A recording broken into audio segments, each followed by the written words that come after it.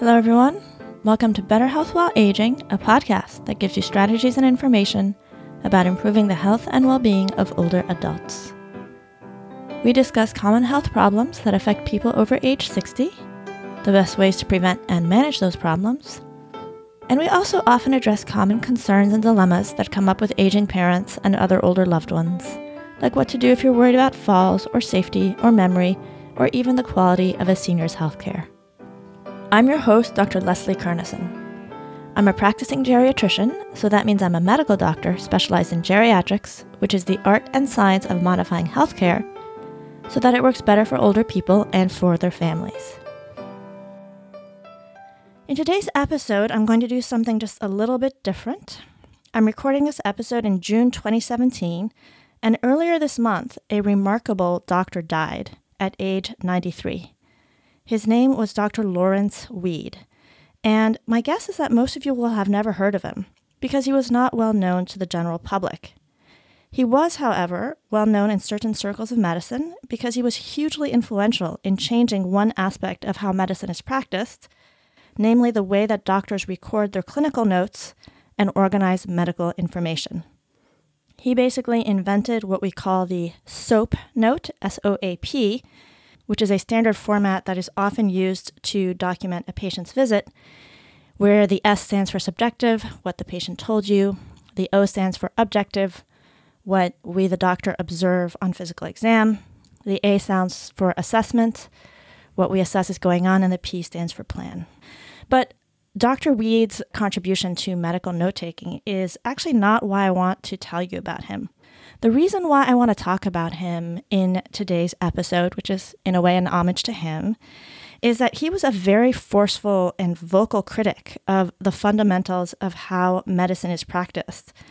And namely, he was a huge proponent of getting patients much more involved in their own healthcare. And he had some other very serious fundamental criticisms about medicine that, one, I think are really well-founded, and two, are a large part of why I do what I do today, namely maintaining better health while aging and maintaining the podcast. So I already had my interest and ideas in providing useful information to the general public before I heard of Dr. Weed, but I did come across his most recent book a few years ago. It was called Medicine in Denial. It was published in 2011. And when I read it, I thought his critique of what was wrong with the way we practice medicine was really spot on. And so I want to tell you about his ideas, not only because I think he was right, but because I truly believe that healthcare will not improve until enough patients understand the current flaws of healthcare, the healthcare that we have today, and understand why those are there and start to request a better approach, or at least be aware that there are better approaches and gravitate towards those when it's possible. Now, I did get a chance to talk to Dr. Weed a few times, and I briefly met him in 2013 when he was age 89. Because his book really deeply impressed me, at the time I read it in the spring of 2013, I wrote a 3-part commentary for a healthcare blog. I'll post a link in the show notes if any of you want to take a look at it. And after I posted that commentary, Dr. Weed actually reached out to me by email to thank me for writing about his book. And he lived in Vermont. He taught at the medical school, University of Vermont, for many, many decades. And he was nice enough to invite me to stop by for a visit when I found myself in New England that summer. By the way, he looked fantastic at age 89, really energetic in conversation, walking around his rural property on his own. And although I hadn't been in close touch with him recently, apparently he was still quite engaged in his ideas about changing healthcare until the day before he died. For various reasons, I didn't have the opportunity to be in close touch with him these past few years, but his work, I think, is really a touchstone for physicians like me. So what I want to do in this episode is tell you more about his ideas, because I think these will actually help you understand how to get better health care for yourself and for your older loved ones. So specifically, I want to share with you Dr. Weed's take, or at least part of his take. He wrote a lot. He had a lot of ideas. But I want to share with you some of his ideas about what's fundamentally wrong with the practice of medicine, including what's wrong with doctors and the way they practice doctoring in particular. I want to tell you about how he envisioned the role of the patient in his or her own healthcare. And then I'm going to tell you a little bit about what he proposed as solutions to get us to better healthcare. Now, unfortunately, even though he has been writing and speaking and advocating for these ideas since the 60s, really, most of his ideas and solutions were never widely adopted. But at the end of this episode, I'll still share some suggestions on what we can learn from his work and some suggestions to help you in today's healthcare environment get better care from your doctors. So, Dr. Weed's work. So as I mentioned, he's best known for his work in reorganizing the way we document health information. But he didn't just think that the way we documented health information was a problem, although he thought it was a very serious problem. And actually, I'll post a link in the show notes, but there is a wonderful video, a movie from 1971 when he was delivering grand rounds at a medical school. So he was invited. Grand rounds is when a prominent doctor is invited to give a lecture to the medical residents and faculty and medical students who are at a medical school. So there is a video of Dr. Weed giving grand rounds in 1971 where he explains what's wrong with the way we document health information. And it's great. I highly recommend watching it for at least a little bit. You'll get a sense of his personality and style and why he was so sort of committed to addressing this. So that is what he was especially well known for in medicine. But he thought it wasn't just the way we document things that's a problem. He thought that our entire approach to medicine was deeply flawed and potentially quite dangerous. And most of all, he thought it was unfair to patients for at least two reasons. And the first is that patients often don't get optimal care from their doctors. And in a little bit, I'll tell you more about how I would define optimal care and how you might think of whether something is optimal care or not. But basically, Dr. Weed complained, and all the available evidence suggests that he was right, that patients were often incorrectly diagnosed and incorrectly treated. And then a second major problem that Dr. Weed identified with our current approach to medicine is that it was all about doctors doing things to patients and taking care of them, whereas he felt that our job as clinicians should actually be to provide a reliable and consistent and transparent health system, and that then we would guide patients to figuring out a treatment approach that works well for them. And he thought this was important both as a matter of principle, that healthcare be organized to serve the patient rather than the doctor, but he also recognized that from a very practical perspective, every patient is an individual and the specifics of their health problem will be particular to them. And when I say specifics, I mean, first of all, their preferences for what kind of treatments they might want to try, because often there might be a drug treatment, but there might be another non-drug treatment or a different kind of drug that comes with different risks and benefits. And historically, the doctor just picks whatever they feel like using. And Dr. Weed correctly pointed out that it should be up to patients to choose among those, since they're the ones who are going to live with it. And then he also noted that the way they experience a given treatment will be specific to them. And that's in large part because everybody's biology is a little bit different. So people's biology is a little bit different from person to person, but also the particulars of their life may be different from person to person. It might be possible for somebody to go to physical therapy 3 times a week, and for somebody else, because of their job or family responsibilities, it might not be possible. So he felt it was really important to involve patients in their care, not just because it's the right thing to do, but because they are ultimately the most knowledgeable person on their lives and the way they experience a treatment. And he was advocating for this back in the late 60s and the early 70s. And that is really long before most healthcare professionals had even thought to involve patients more in their treatments. That's become a more common idea right now, but at the time it was really, really exceptional. And I would say he was far, far ahead of his time. Now, let me go back to this concept of optimal healthcare. So what do I mean by this? Now, these are my ideas here, not particularly Dr. Weed's, although since we got along well, I assume he'd be mostly in agreement. But when I say that you want to get optimal healthcare from a clinician, what do I mean? Well, if you approach a doctor or another member of the healthcare system, usually you want assistance with a health concern. And usually after you explain your health concern and they examine you, and maybe examine your records, they will make some kind of recommendation, meaning they'll tell you to do this next. And that thing you do next might be related to further evaluation and workup, or it might be related to treatment, or maybe a combination of the two. So the unfortunate truth of today's healthcare system is that often doctors won't provide you with an optimal medical recommendation the first time around. So if you've been listening to the podcast, you'll know that I often bring up health problems that are incorrectly assessed or treated by the average health provider. I mean, that's a particular problem in geriatrics and the health of older people. But even when it comes to conditions for younger people, there are lots and lots of things that are incorrectly or suboptimally managed. And we have lots of evidence of that whenever they sort of test doctors or send in test patients or look at what they're doing. We see that doctors are often not providing the optimal care or the optimal recommendation. So what would be an optimal recommendation? So to me, optimal medical care meets at a minimum these three criteria.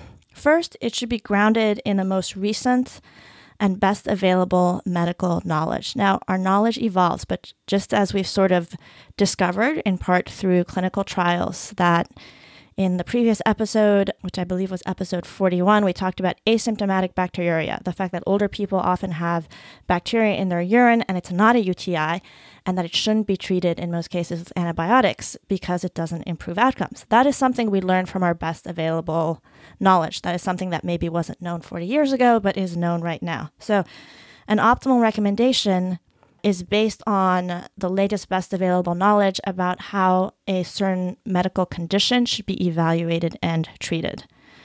The second criteria for optimal care is that it should be adapted to your preferences and values. So, for instance, take the treatment of mild to moderate depression. The best available knowledge on how to treat it suggests that it's equally reasonable to start with a medication, an antidepressant, as with psychotherapy, because both have been shown to work about equally well. And some studies do show that if you combine them, that's even better. But, both are good. So in a perfect world, the clinician would know that and would actually offer the two choices to a patient. And then the course that they picked would be based in part on what the patient prefers. Some people will say they don't have time for psychotherapy and they would rather take a medication, but other people might say, well, I'd prefer to not take a medication. Actually, I worry about medications. I want to be on fewer medications. And so ideally, the recommendation would be based on that patient's preferences and values. And then the third criteria is that the recommendation, because often we do need to make a specific recommendation to people and not just let them choose among options. But in the end, the recommendation that we make would be made after we had helped a patient consider the various options along with their risks and benefits. So if you're wondering what's the difference between the second and third criteria, we should pick a treatment course that is generally in line with what patients have told us that they prefer, how much risk they prefer to undergo, what kinds of therapies they do or don't want, and for specific conditions where there are a few options, all of which are roughly equivalent or maybe have trade-offs, we should discuss with the patient and help them choose among them. And unfortunately, that's not what happens most of the time. Most of the time, doctors are used to managing a condition a certain way, and that tends to be the treatment that they recommend to patients, whether that is still the treatment that is recommended according to best practice guidelines that are relevant to that patient's situations, and whether or not that's actually the type of treatment that the patient would prefer. In short, that is what I believe optimal medical care would look like. And right now, it is quite easy as a patient to not get that unless you, one, fall upon a really good healthcare provider, and or two, ask a lot of extra questions to make sure the provider is aware of your preferences and to inquire about alternatives. So, why is it that most doctors don't practice this way? Dr. Weed was very insightful in identifying some of the foundational reasons why medicine is often so far from being optimal. And he had a few other ideas too related to what he considered optimal medicine, which I'm going to share with you in a moment. And then he had lots of ideas on how to correct this. So let me tell you now about Dr. Weed's perspective on what are the foundational problems in how doctors do their doctoring.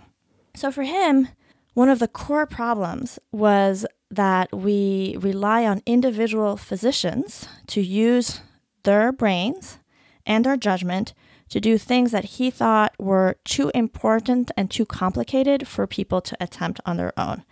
And so namely, he pointed out that we rely on individual doctors. When a patient comes with a concern, we rely on the doctor deciding what questions to ask the patient, what to document in the record, how to connect the patient's information to the existing medical knowledge base, and what next steps to pursue. So the way he summarized this was to say that medicine was very dependent on the internal capacities, mental capacities of autonomous physicians, on their personal knowledge, their intellect, their habits, and their judgment. And he hated this because he felt that this created a lot of disorder and idiosyncrasy in medical care, because it was just based on how some doctor decided to do things.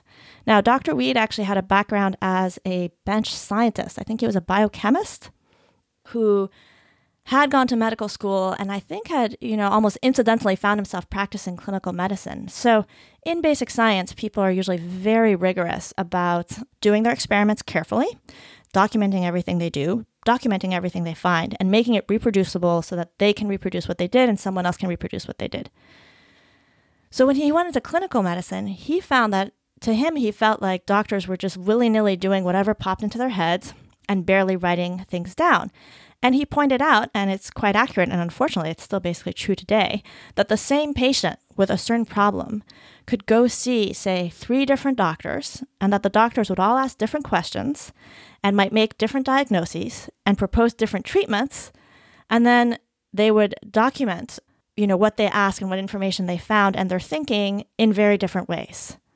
And so to him, this, now doctors call this clinical judgment, but Dr. Weed considered this unacceptable human-generated variation in the practice of medicine, and he felt that this did not lead to good care, was unfair to patients, and also made it extremely difficult to audit doctors and see what they were doing and figure out if somebody wasn't practicing well or might need some assistance in improving their care. But he didn't really blame doctors per se for this. He felt that this kind of variability was to be expected because he knew that the human mind is subject to cognitive biases and that even the brightest person just cannot keep all medical facts in their head, especially when research means that the body of available knowledge keeps rapidly growing. So he didn't blame the doctors for being not well enough trained. He just thought it was a very silly idea to leave it up to doctors to decide when a patient walks in which questions should be asked and how to sort of fit that information in with a possible diagnosis and treatment plan. So this is a quote from his book. He said, "Any system of care that depends on the personal knowledge and analytic capabilities of physicians cannot be trusted." And again, he thought that the problem was not only the way the doctors went about their work, but also that since they didn't do very good record keeping of their work, the patient didn't have a good record of his or her medical findings, and that made it difficult for subsequent doctors, or even for the patient, him or herself for that matter, to reliably build upon the efforts of that first initial medical encounter. So he concluded that a fundamental problem of medicine is that we have sort of severe pervasive disorder, that we're not orderly in how we evaluate patients, we're not orderly in how we match their data to our existing knowledge base, and we're not orderly in how we document our clinical processes and data. Instead, we valorize the individual physician's intellect and autonomy. Physicians, understandably, are loath to give it up as well. And so we persist in organizing healthcare around the efforts of fallible physician minds. And so he concluded that the profession of medicine is in terrible denial, and that was the title of his book, Medicine in Denial. Now, in a bit, I'll tell you what he proposed as a solution to this, but first I want to bring up, the other major problem, or one of the other major problems in medicine that he identified. I'm just mostly going to focus on 2 of these problems in today's episode. So one of the other major problems that he identified was how we envisioned the role of the patient, and that not only were we disorganized and idiosyncratic, but that we were also paternalistic, that in providing care, we as clinicians, we're consistently making choices based on our habits and preferences instead of on the patient's preferences, that we often kept patients in the dark as to details, in part because the details were barely recorded or very sloppily recorded, and also that we would assume that we could figure out the right treatment for them. Now, this last point is important, and I want you to really think about it because, among other things, I, over the years, have noticed that so often people come to me as a doctor or even just to ask me questions. Even when some people write comments on the website, they assume that I can tell them the answer to their health question and that I know what the right treatment is. But often I can't.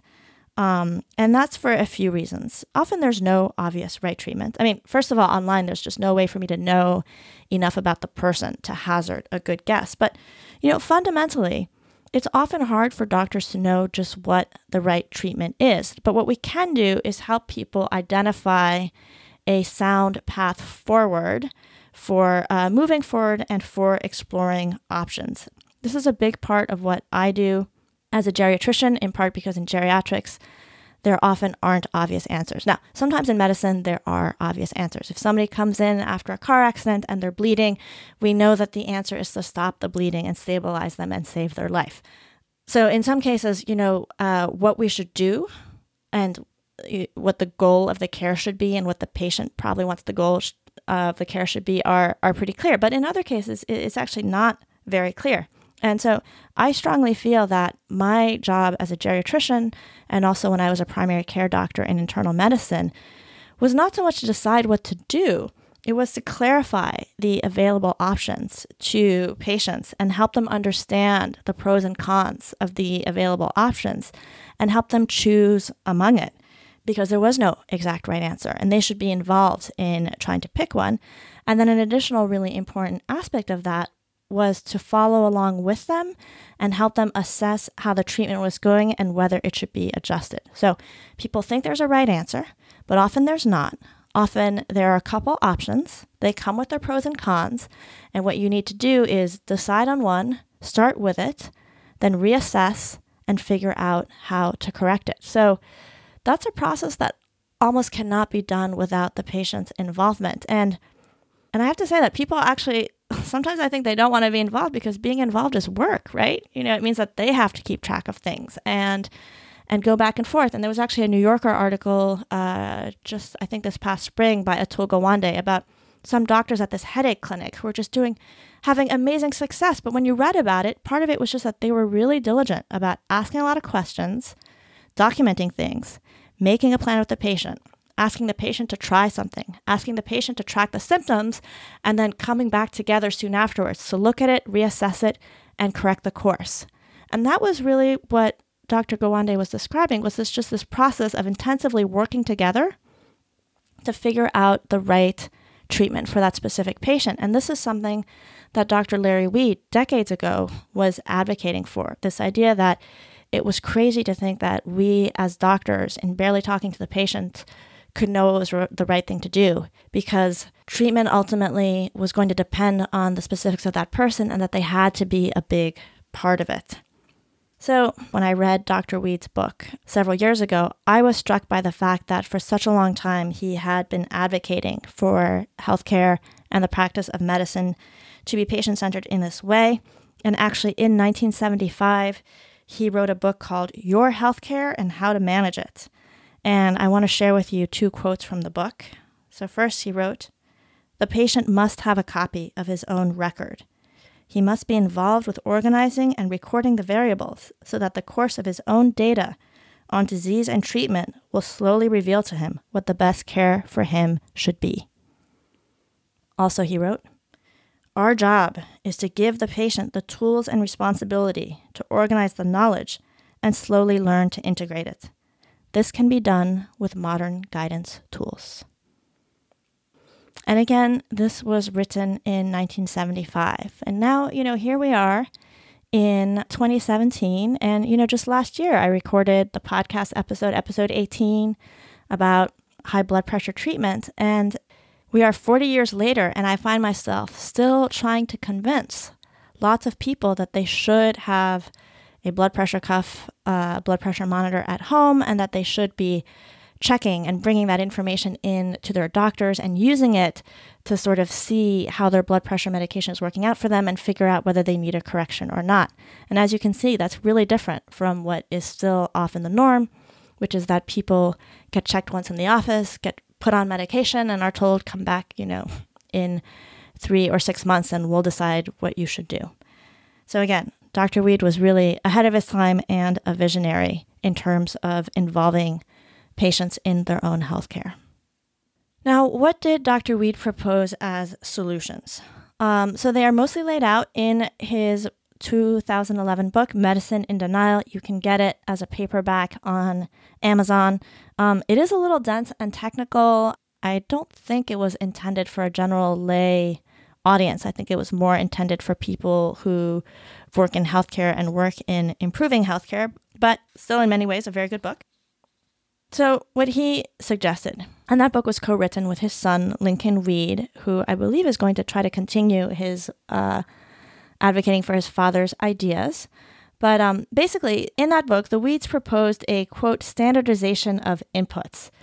So they basically said we should have a really standardized, methodical way of collecting information from a patient at the beginning. So if somebody says, I have belly pain, we should have a kind of standard list of symptoms and questions that they're going to have to answer. And so you document it really well. And so everybody who comes in with belly pain or a certain type of belly pain, the same kind of information is gathered from them and documented. And then we should use computers to sort of couple those symptoms to the knowledge base and generate some potential diagnoses or next steps. And then he thought that only at that point should doctors start using their clinical judgment, and that this should be applied to kind of digest sort of what's been generated from the methodical checking of symptoms and connecting it to information.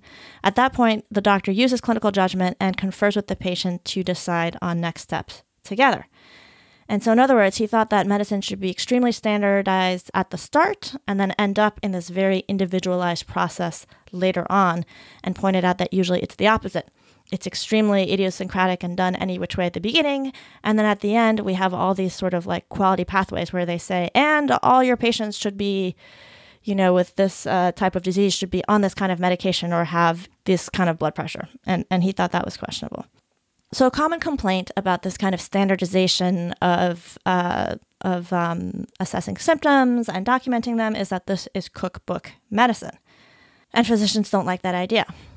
Now, my own feeling is that since I've, been observing for my own many years in medicine that the quality of the clinical work is often spotty and irregular, I think a little cookbook structure wouldn't be a bad thing. And again, the idea is for the cookbook, the recipe, to give you a good foundation and not necessarily be the ending point. It should be the starting point, and from there you build and individualize as necessary. Now, I think this idea of being very standardized at the beginning and then customizing afterwards is great. How it would actually be implemented would be the question. We could certainly do it with, computers and questionnaires. In my experience, people don't like filling out long questionnaires. They actually sort of prefer for the doctor to just ask them a few questions. But it's true that that's less consistent and reliable. And certainly if I were a patient, I would make the effort to do the long questionnaire because I know that's going to, potentially result in a better outcome. And some clinics have adopted, standard questionnaires for certain types of conditions. And actually, if you're an older adult, finding a medical clinic, they're sometimes called senior clinics, that focus on primary care for older adults can be a really good idea because often they have implemented these sort of standardized questionnaires to help assess fall risk or memory problems.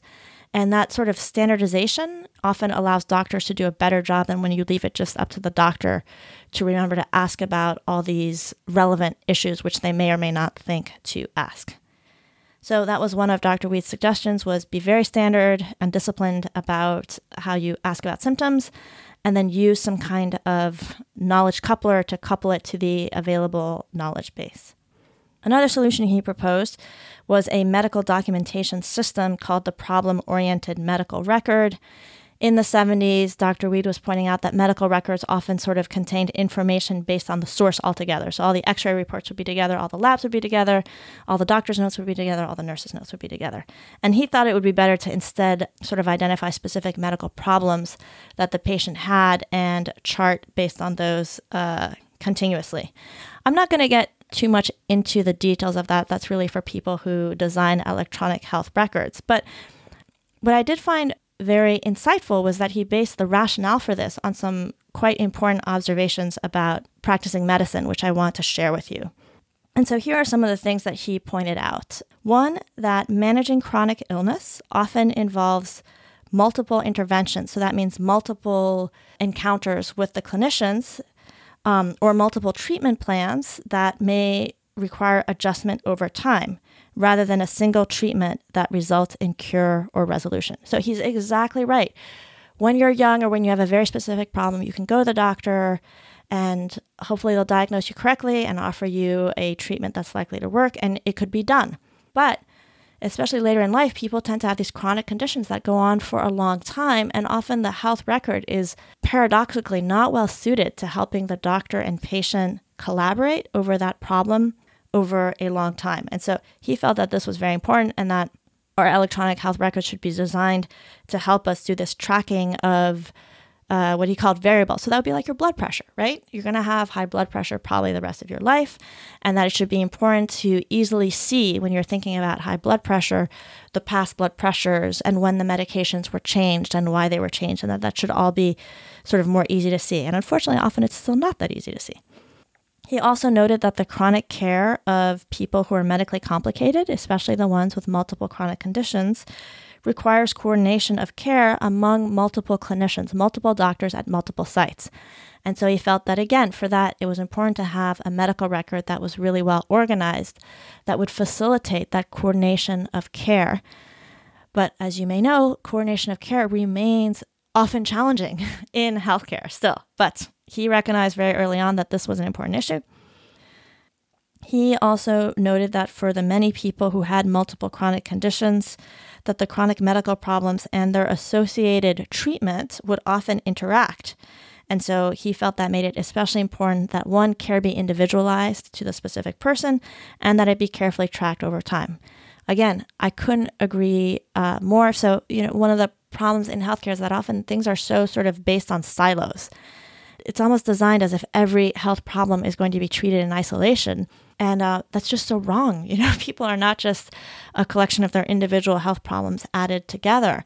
All their problems are interacting with each other. And you need doctors to both think about that big picture, and you need a system of recording the healthcare that facilitates that instead of making it harder.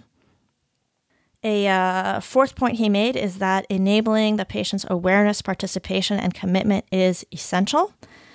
And he commented, and I quote, that unavoidable complexity must somehow be made manageable by patients who need to cope with what is happening to their own bodies and minds. So again, I'm sad to say that I feel like this is still kind of radical and not widely accepted, but when people have multiple conditions and we give them lots of healthcare to manage, it's a big, complicated endeavor that they have to live with every day.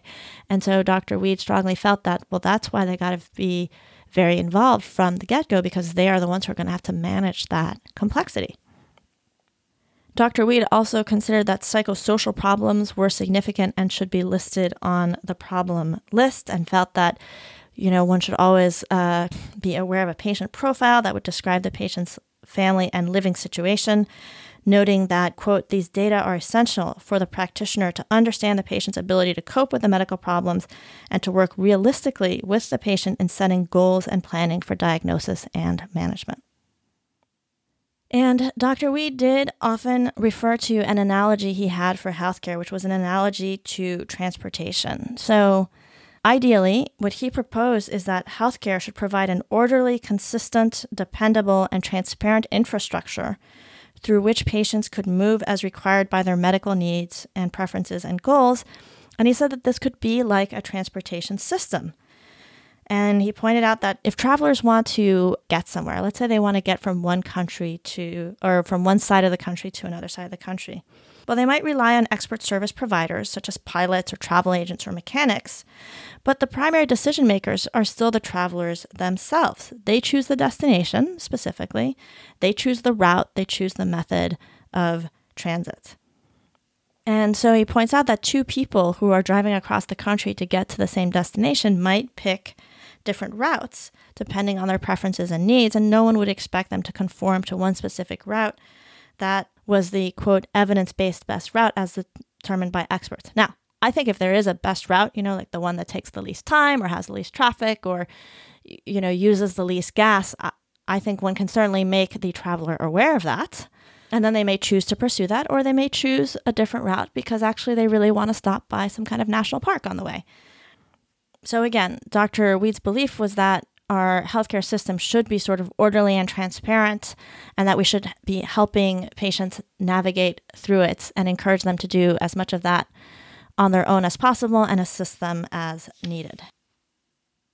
So, in short, Dr. Larry Weed, in my mind, was a radical and a visionary, certainly at the time he started bringing up these ideas in the 60s and 70s. Because decades ago, he was advocating for changes to make medicine more reliable, more effective, and most importantly, designed to enable patients to play an active role in their healthcare. He wanted us to use technology to enforce some discipline and consistency in the process of diagnosis and documentation and of identifying the most reasonable treatment plans. And then he wanted doctors to apply their judgment to connecting with patients and to helping patients choose among the possibilities and individualizing their care. And he wanted everybody to be very diligent about documenting what they were doing so that the patient would have a good record and could go to other doctors if necessary and could otherwise be supported in this journey of figuring out how to manage a longer-term health problem. So now, where are we? Well, over the past 10 to 20 years, we have seen some ideas related to Dr. Weed's work take hold. So on one hand, the healthcare quality and safety movement has encouraged more consistency in how we do our work. So we now have more recommended pathways for providing care. We have checklists to help doctors do things correctly instead of any which way they want. We have systems of clinical decision support embedded in electronic health records, and these can make suggestions to clinicians to nudge them towards care that's more in line with best practices and guidelines. And then in terms of involving patients in their own care, we've seen some progress there as well. It's becoming more common for patients to access their medical results or part of their medical record. There also have been a lot of efforts to make healthcare more patient-centered, quote unquote, which can mean a lot of things, but basically means being more attuned to the needs and wants of patients instead of being mainly organized for the convenience of healthcare providers. There's also been a related movement to engage, quote unquote, patients, which can mean anything from trying to get patients to do more of what we think is good for them, like show up to their appointments or take their medications. But it can also be sort of generally trying to equip patients to take an active role in understanding and managing their health conditions, similar to what Dr. Weed was advocating for 40 years ago. And then there's also the idea of approaching medicine as a true partnership between patients and clinicians, which is sometimes called participatory medicine, and we discussed those ideas in episode 6, which featured e-patient Dave DeBronkart. So all of this is encouraging, but at the same time, it's sobering to see how far we still are in many ways from the healthcare system that Dr. Weed was envisioning decades ago. I mean, that problem that he described, where if the same patient goes to 3 doctors, he might end up with 3 different evaluation and treatment plans, and nothing is documented quite the same. That is unfortunately still true of a lot of clinical visits, and I'm hoping to see it change within my lifetime, but there are still a lot of obstacles in the way. So, in the meantime, what does Dr. Weed's work mean for you, and what can you do? How can you take advantage of these ideas? I would like to make a couple of suggestions. So first of all, I want to encourage you to keep learning about health and healthcare and to aim to be a savvier participant when it comes to your health and the healthcare system. Honestly, it never fails to amaze me how people will be so much more diligent about doing a little homework and checking on things and keeping records when it comes to fixing their house or their car than when it comes to their health and their body. Somehow, when it comes to health, a lot of people will just go and trust the doctor and not even keep very good track of what the doctor said, or did, or what their medical results were. And I think that's unfortunate, and that we would all be better off if we learn to be an organized or savvy patient. And that's not only because suboptimal care is common when it comes to the healthcare of older adults, which it certainly is, but also because, as a matter of principle, it's your health and well-being. And as Dr. Weed pointed out over the years, you are the one who lives with your health problems, and the consequences of whatever medical treatment plan is implemented. So you should be actively involved. And one approach that, or an analogy that I often think about is think about how you would be involved if you were going to hire someone to do an extensive renovation of your house. Most of us do not have the needed expertise to know how to redo our electricity, our plumbing, to set up a kitchen or a bathroom, or all the other things that are done often when we renovate a house. So we hire a contractor, and that contractor, usually the general contractor himself, doesn't have the deep expertise to do those things. He's going to hire subcontractors who are each expert in that.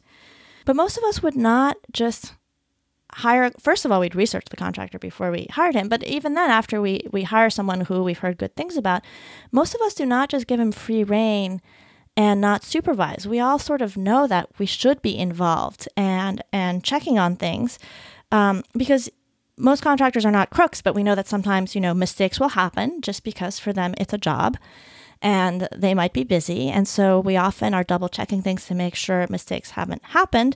And also because we want things to work out to our own preference. If you don't tell them just where to put, the light switches, they might end up in a place that's not that convenient for you, or even more serious changes might happen. So most people are quite involved and on the ball when it comes to renovating their house. And that is the same approach that I would like to see people taking for their bodies and health, because it's much the same thing. Nobody has as much of a stake in the outcome and in making sure that it turned out right, or that all the options were explored, because sometimes there's an option that might be better for you, even though the contractor thinks the two options are the same. Nobody has a stake in that the way you do. And so that is the approach that I would like to see more people taking to their healthcare. Otherwise, some specific things you can do. Choose your doctors carefully. Look for doctors who, one, are open to this idea that they don't know everything themselves in their own head. People who think they do, I would say that's hubris, and that's a little bit dangerous.